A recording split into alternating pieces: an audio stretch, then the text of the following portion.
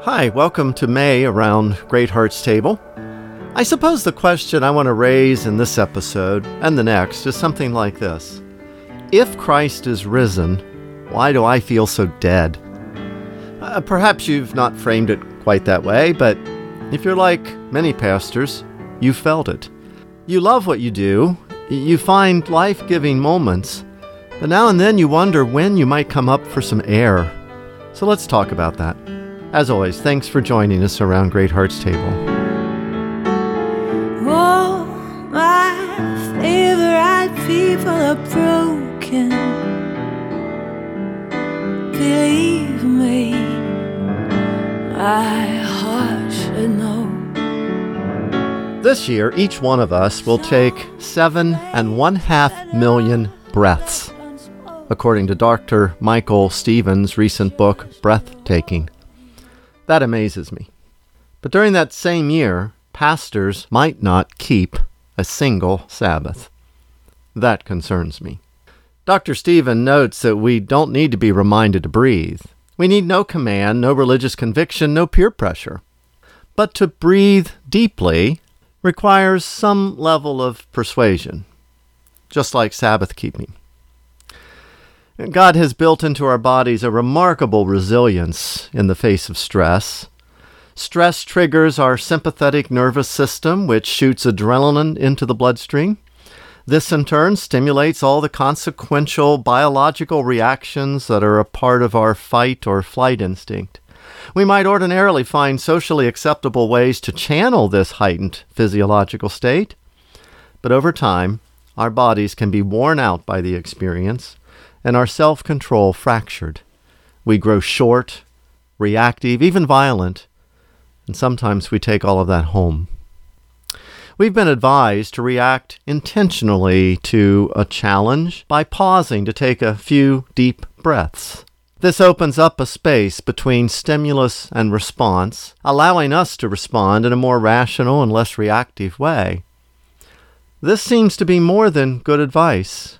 When we take those often recommended deep breaths, according to Dr. Stevens, our parasympathetic system is initiated. The hormone thus released calms the heart and encourages the release of serotonin and dopamine with their corresponding positive psychological effects. That the momentary pause of deep breathing keeps me from punching a wall or shouting profanities is a side benefit. It's a psychically and physically good thing to breathe, and to breathe deeply. This all makes me wonder whether there are similar benefits to the practice of Sabbath. Pastoral ministry is a stressful calling.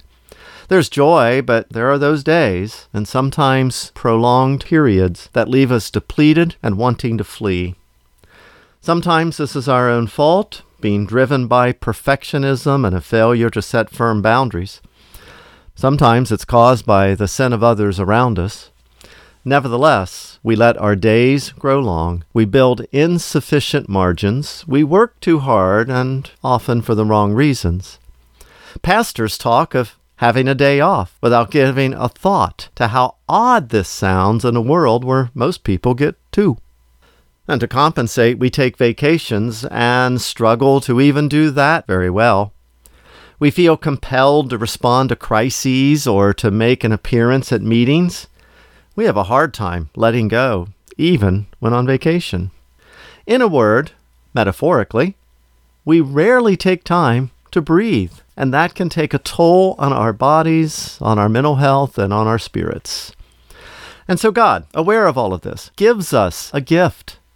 He gives us the Sabbath to remind us that He, not our work, saves us. God builds into our rhythms this reminder to pause and to breathe, and pastors particularly struggle to receive this gift.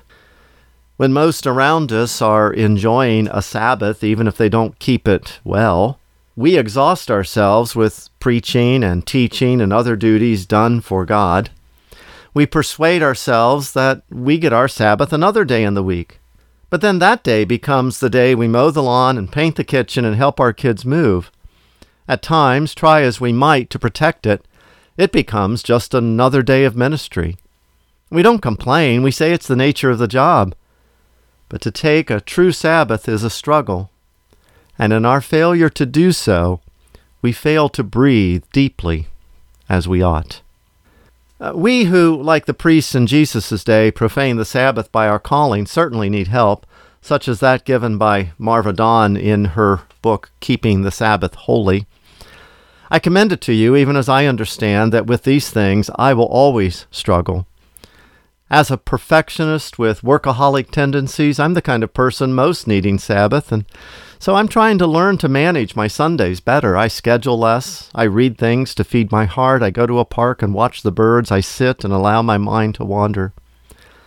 Dr. Stevens' book has no index listing for Sabbath. I wish it did. It's not a stretch to suggest that the God who built into our bodies a pathway from deep breathing to physiological and psychological wholeness has designed the weekly Sabbath to the same end.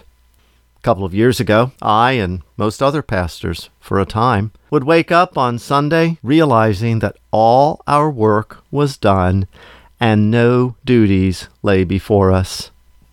Such days were glimpses of the rich possibilities of genuine Sabbath keeping. How ironic that it took a worldwide pandemic caused by, of all things, a respiratory disease to remind us of the promise of breathing.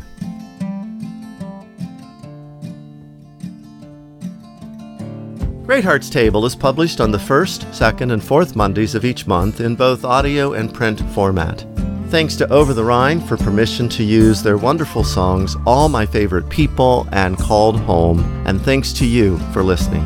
I am Randy Greenwald, pastor of Covenant Presbyterian Church in Oviedo, Florida. Just shy of breaking down, there's a bend in the road that I have found called home.